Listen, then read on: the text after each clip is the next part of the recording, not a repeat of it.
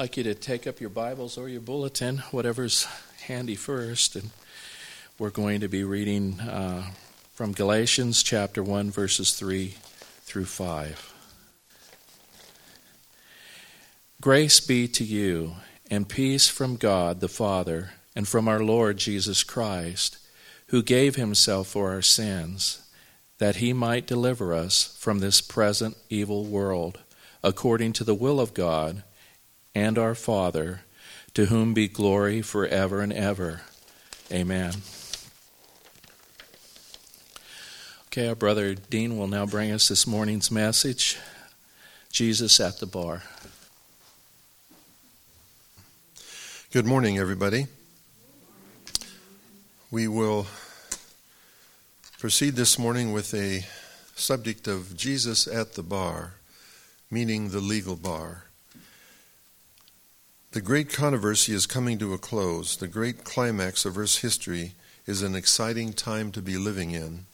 The forces of evil and the forces of good are in a final battle. Everyone living will be involved. There's no escape. You will either stand with Jesus and his government of righteousness, or you will stand with the evil one, Satan himself. There is no middle ground. This morning, this subject really stems from the verses in Revelation 14 we know as the three angels' messages. That's a study I love to delve into and study further, the three angels' messages. There's a little phrase there of 7 words in verse 7 that I think is very, very interesting. I'd always thought that this little phrase referred to the fact that God will be judging us. But an evangelist friend of mine pointed out one day in a sermon that really got my attention. It could be the reverse. Let me read these 7 words to you. Yes. Revelation 14. The three angels' messages, 6 to 12. These 7 words. The hour of his judgment is come. I had always thought that that would refer to the fact that God is judging us. The preacher friend of mine pointed out that it could be the reverse, that God himself is on trial. And so that puts a whole nother dimension to these words. The hour of his judgment is come. So this morning, let us talk a little bit about Jesus being at the bar of justice. Once a person meets Jesus, one is never quite the same again. You must either accept him and his plan to save you, or you will reject him and side with evil. For those who say, I cannot make a decision, that does not work well, because no decision is a decision, rejecting the Lord and Savior. God's plan is to save people. He wants no one to be lost for eternity. God is in the saving business. Our scriptures tell us that God has no pleasure in the death of the wicked. Ezekiel 18:23. There are 3 scriptures that tell us this same theme in different words. The first one we've just read, Ezekiel 18:23. God has no pleasure in the death of the wicked. The next one is that God's good pleasure is to give us the kingdom. That's in Luke 12:32. Then we have the beautiful life-saving words in John 3:17. For God sent not his Son into the world to condemn the world, but that the world through him might be saved.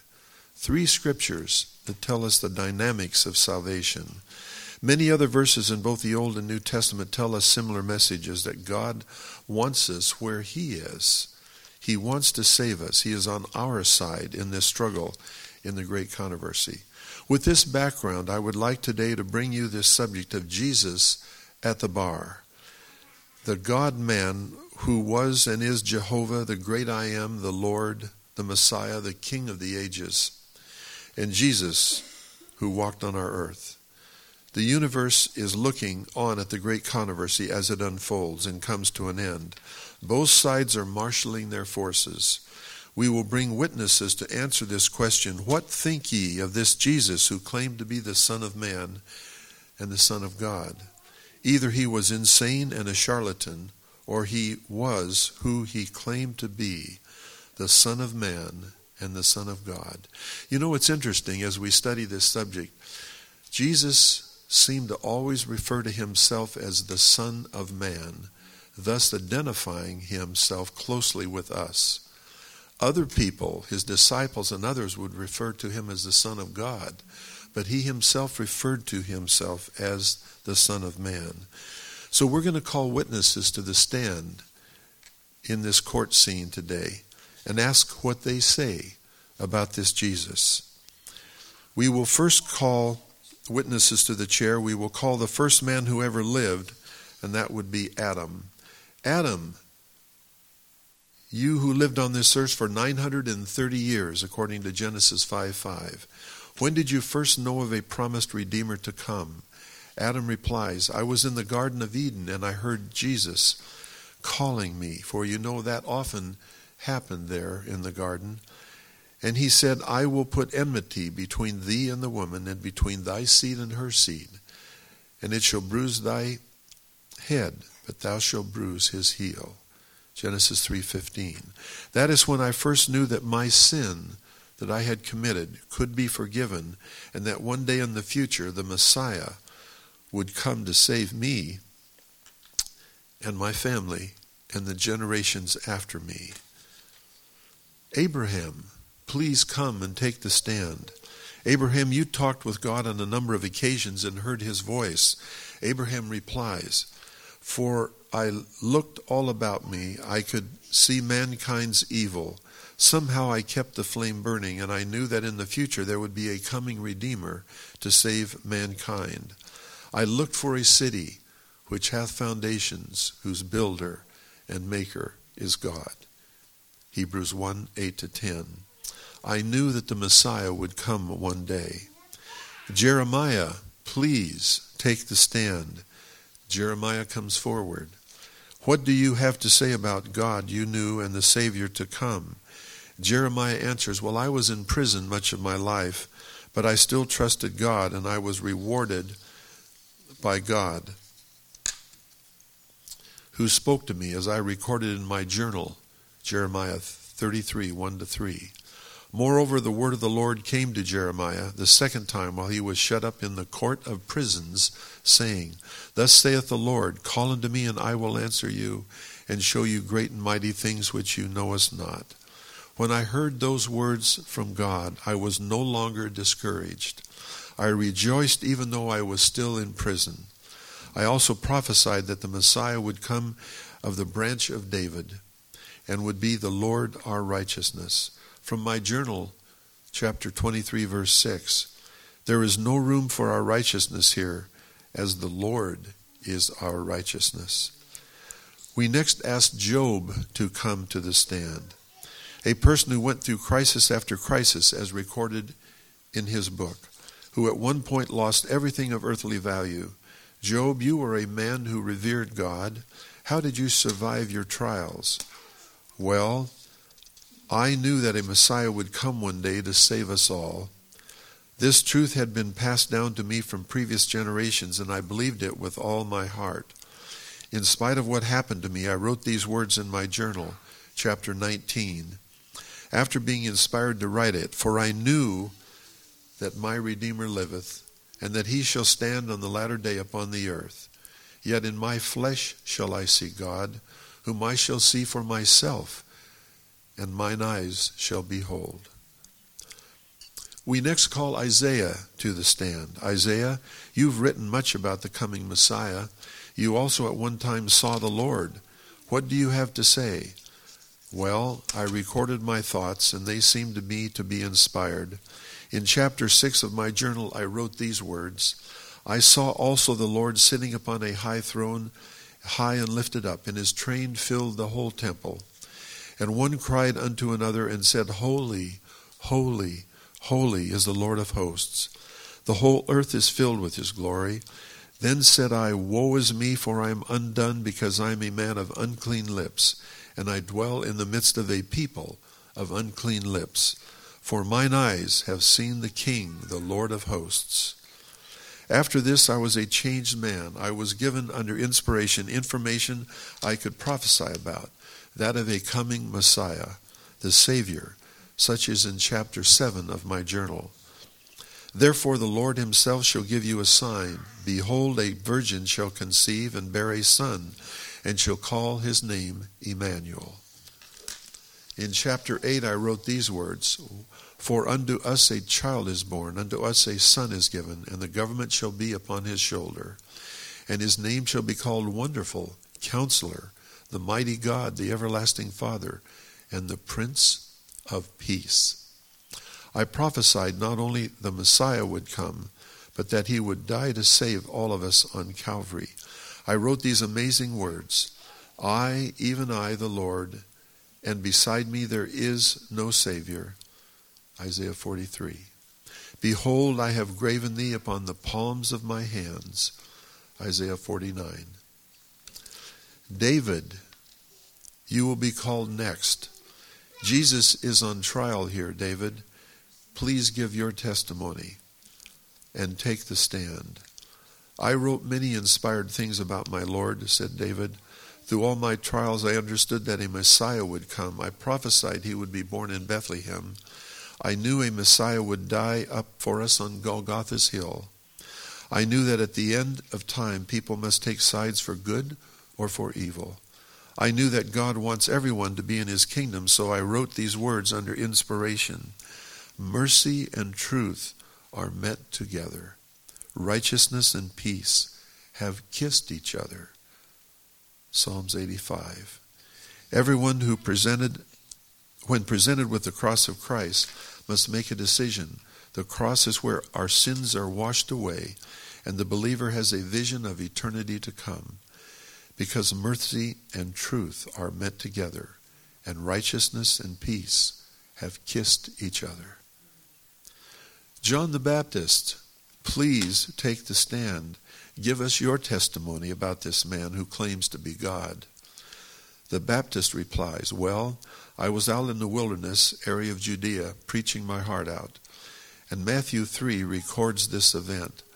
I was having success and many were being baptized and repenting. I was by the Jordan one day and I saw a man coming towards me. I immediately knew that something was different about him. I was inspired to realize that this was the Messiah in front of me. He asked for me to baptize him. I said, oh no, Lord. No, I have need to be baptized of you. But he said, suffer it to be so now, for thus it becometh us to fulfill all righteousness. Then a most amazing thing happened. Matthew records all of this in his journal, chapter 3. And Jesus, when he was baptized, went up straightway out of the water, and lo, the heavens were opened unto him, and he saw the Spirit of God descending like a dove, and lighting upon him. And lo, a voice from heaven saying, this is my beloved Son, in whom I am well pleased. I saw this and heard this. I was never the same again. I knew that this was the Messiah who had been prophesied of and looked for since Adam had walked on this earth. The day after this I saw him again, and I said, behold, the Lamb of God, which takes away the sin of the world. Next we call the wise men. Those men had traveled 1,500 miles from modern-day Iran to come to Bethlehem. The wise men from the Middle East who came for his birth. What is your testimony, sirs? They replied, we have seen his star in the east and have come to worship him. Nathanael, please take the stand. What is your testimony? When he called me and he said, behold, thou art the Son of God, as recorded in John 1:49. Apostle John, we call you to the stand. Tell us of your testimony. In the beginning, writes John, was the Word, and the Word was with God, and the Word was God. And we beheld his glory, the glory of the only begotten of the Father, full of grace and truth. John 1:1-14. We call the Samaritan woman to the stand. Next, please tell us your testimony. I met this Jesus at Jacob's well, and he told me everything I had ever done. I said to him, 'Sir, I perceive that you're a prophet.' And later I told my townspeople, 'Friends, is not this the Christ?' Next we call the disciples after that stormy night on Galilee. After Jesus had saved them, they cried out, 'What manner of man is this, that even the wind and the sea obey him?' Mark 4:41. Next we call the officers of the temple police. 'What do you say of this man who claims to be Jesus?' They replied, 'Never man spake like this man.' From John 7. Next we call Pilate's wife to the stand. 'What do you say, madam?' 'Well, I had a dream about him, and I told my husband, have nothing to do with this just man.' From Matthew 27:19. Next we call a disciple named Judas. 'What do you say, Judas?' Judas blurted out, 'I have betrayed innocent blood.' Luke 23:14. We next ask the eternal God, the eternal Father. At the time of the transfiguration of Jesus, when he stood between Moses and Elijah, as recorded in Matthew 17, while he yet spoke, behold, a bright cloud overshadowed them, and behold, a voice out of the cloud which said, 'This is my beloved Son, in whom I am well pleased. Hear ye him.' We move to Golgotha's hill next and approach the three crosses. As we come nearer, we see the thief on the right, and we ask him, 'Sir, you on the cross beside the man in the middle, what do you say?' The thief said these words, 'This man hath done nothing amiss.' Luke 23. Next we will ask the Roman centurion down below at the foot of the cross, 'Please take the stand, sir. This soldier has seen many men die on a cross. He has witnessed the vilest of the vile. What do you say, sir, about this man in the middle cross?' His answer is recorded in Matthew 27. This was the Son of God. We ask his disciple Thomas next to take the stand. 'Thomas, what do you say?' After you doubted him, his answer is recorded in John 20. 'My Lord and my God.' Next, Caiaphas, you are required to take the stand. 'What do you say?' You must answer the question, Caiaphas, 'What think ye of Jesus?' He said, 'I realized that it was either Jesus or me. I made a decision that better one man should die for the people than the whole nation perish.' 'What more do you have to say, Caiaphas?' 'Well, while Jesus was standing there, I tore my robes, because he said, hereafter shall you see the Son of Man sitting on the right hand of power, coming in the clouds of heaven.' From Matthew 26. 'Caiaphas, I have some bad news for you. The scriptures tell us that those who had a part in the death of Jesus will be resurrected in a special resurrection to see him coming in the clouds that you spoke about. You will be among them, Caiaphas. You will be raised to see him coming. You will then realize with horror that you are lost for eternity.'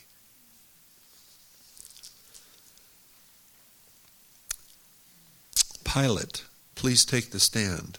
'What do you say, Pilate?' 'I find no fault in this man,' said Pilate. 'Pilate, we have bad news for you also. You will qualify for that special resurrection.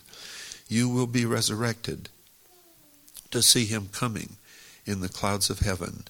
You also will realize that you have come up in the wrong resurrection, and you are assured that you will be lost for eternity.'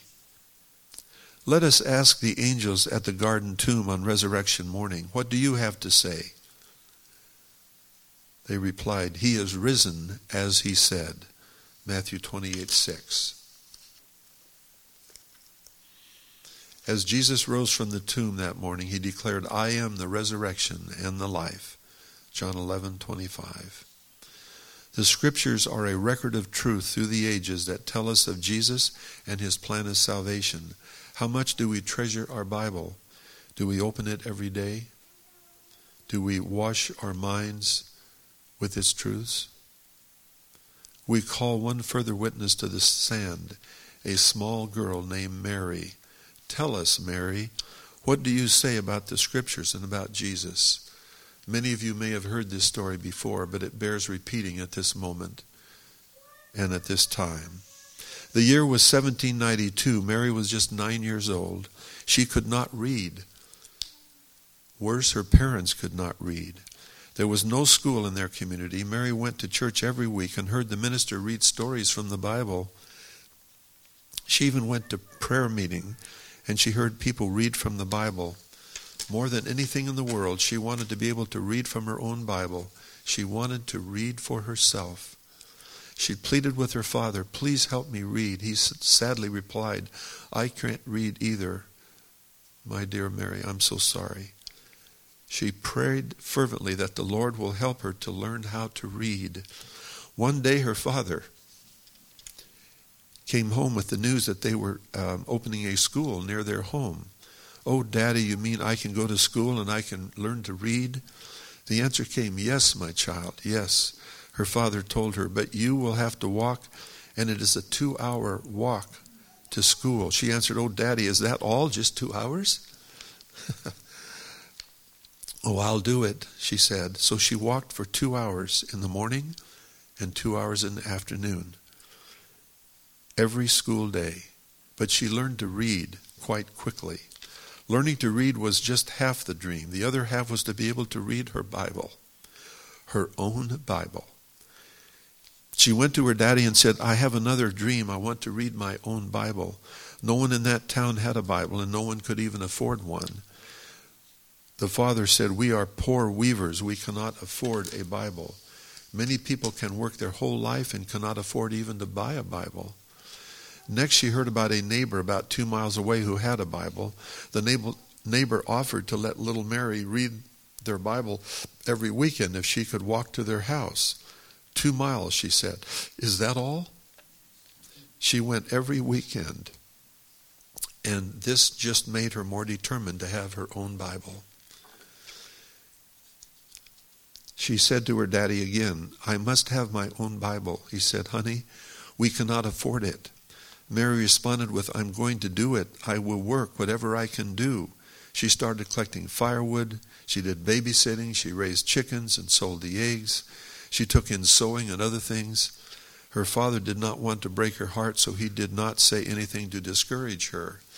But that little girl saved her money month after month, and after 6 years, one night she and her father opened her bank. He had made her a little wooden bank with a strong paper in the bottom. And the day had finally come when they were going to count the money to see if she had enough to buy her own Bible.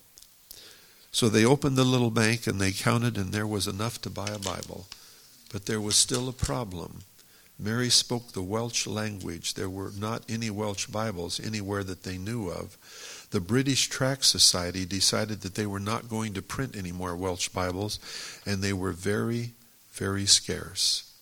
One day at school, she noticed that her teacher had a brand new Welsh Bible. She said, "Teacher, where did you get that Bible?"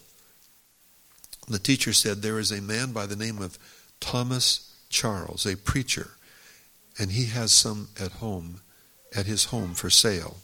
He lives in a distant village." "How far away is it?" she asked. The teacher responded, "Well, he lives 25 miles away." Mary responded with, "Only 25 miles away?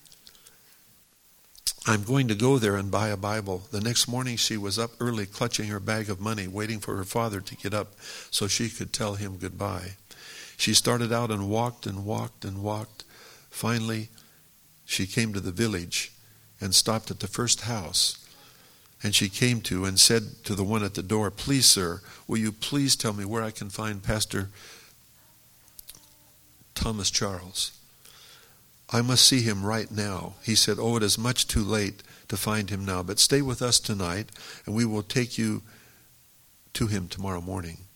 The next morning, she finally entered the home of Pastor Charles. She entered the parlor, and the little girl said, oh, sir, I'm here to buy a Bible in the Welsh language. He said, how could you possibly have money for a Welsh Bible? You could not afford one. Oh, yes, she said, I can, sir. And she poured out her money on the table. And he said, where did you get all that money? Well, sir, she said, for 6 years, I've sold eggs. I gathered firewood. I watched the neighbor's children. I've taken in sewing. I have done everything to buy a Bible. Please, sir, would you sell me a Bible? He was quiet for a moment, and then he said, isn't this something? A child whose heart burns to know God and wants a Bible above everything else. And I do not have a single Bible left, not one. And they are not planning to print anymore in the Welsh language. The girl sat down in a chair, and the words fell on her ears like painful, clapping thunder. She began to cry, uncontrollably crying. As Pastor Charles watched the girl, he could not stand it. He went over to her, put his hand on her head, and said these words, as I live and breathe, you will leave here with a Bible. I do have one Welsh Bible here, and it has already been sold, but the man whom I'm holding it for can speak English, and he can get an English one, so I will give this one to you. So in the year 1798, this small girl walked home alone the 25 miles with her Bible. She continued reading that same Bible all her life until well into her 80s. Her Bible, that very Bible she bought that day, has been preserved, and it is today under the glass in a museum in England. Mary did not understand what she had unleashed that day. Shortly after this, Pastor Charles went to a meeting with the Religious Tract Society, and he told the story of little Mary and the most amazing experience that he had had with her, and that she had saved for 6 years to buy the Bible. So he said to the assembled religious people, I propose that we start a new society for the printing of Bibles. There are certainly more Marys that want Bibles. From this, they started the first Bible Society. A Baptist pastor stood up and said, this is the most exciting story I've ever heard in my life. We must start printing Bibles in the Welsh language, and from this, the horizon widened, and eventually they had a worldwide Bible Society. It started from the Welsh people from Britain, and then the whole world. At that time, 1798, the Bible was available in 67 languages. Today it is available in more than 2,233 languages and dialects. In the first 100 years of its existence, the Bible Society printed 1 million Bibles. God has a timetable to finish his work. He will use some of the most unlikely people to do it. He will use anyone or any event that he chooses in his own time. We will recall one more witness to our testimonies today. We call the Apostle John back to the stand. John, you have written many things about Jesus. What are the most outstanding words that you've ever written? John replies in my journal, chapter 20, verse 31, I wrote these words, but these are written that you might believe that Jesus is the Christ, the Son of God, and that by believing you might have life through his name. These words sum up the gospel and the way to salvation. But I would not leave you with my words. I would like to leave you with the words from Jesus. John writes, I heard him say these words one day, and I recorded this in my journal, chapter 17, verse 1 and onward. These words spoke Jesus and lifted up his eyes to heaven and said, Father, the hour is come. Glorify thy Son, that the Son may also glorify thee. And this is life eternal, that they might know thee, the only true God, and Jesus Christ, whom you have sent. 3:17 is our closing song.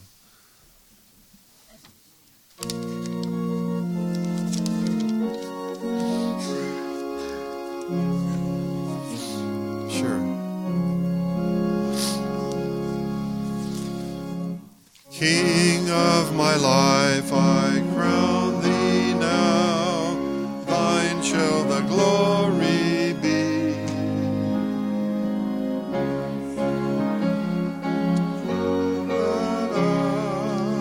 Lead me to Calvary. We got it here. We got it here.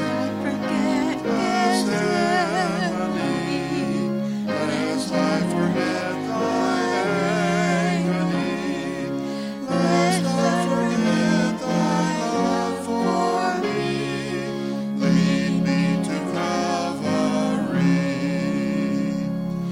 Show me the tomb where thou wast laid, and early morn and wet.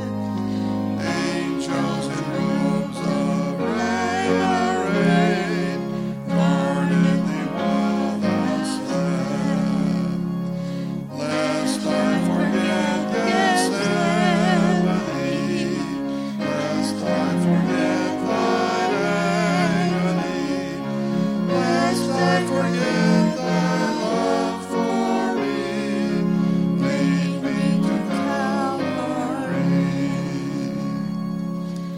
Let me like Mary through the tomb, come with the gift to thee. Show to me now the empty tomb. Lead me to Calvary. Lest I forget Gethsemane, Lest I forget thine agony, lest I forget thy love for me. lead me to Calvary. May I be willing, Lord, to bear daily my cross for thee. Even thy cup of grief to share, thou hast borne all for me. Lest I forget Gethsemane, lest I forget thine agony, Lest I forget thy love for me. Lead me to Calvary. Eternal God and Father of us all, today we thank you for the words of Scripture that point us to you, to the salvation, and eventually to the new kingdom, the heavenly land, where we all desire to go. Help us, Lord, each day to not lose the benefit of opening our Bible. So many people have lost their lives because of this Bible in the past history of this earth. Lord, help us to treasure it. Look into it each day to find words of life. Jesus said, I am the resurrection and the life, and invites us to come unto him. May that be our experience, we pray in Jesus' name. Amen.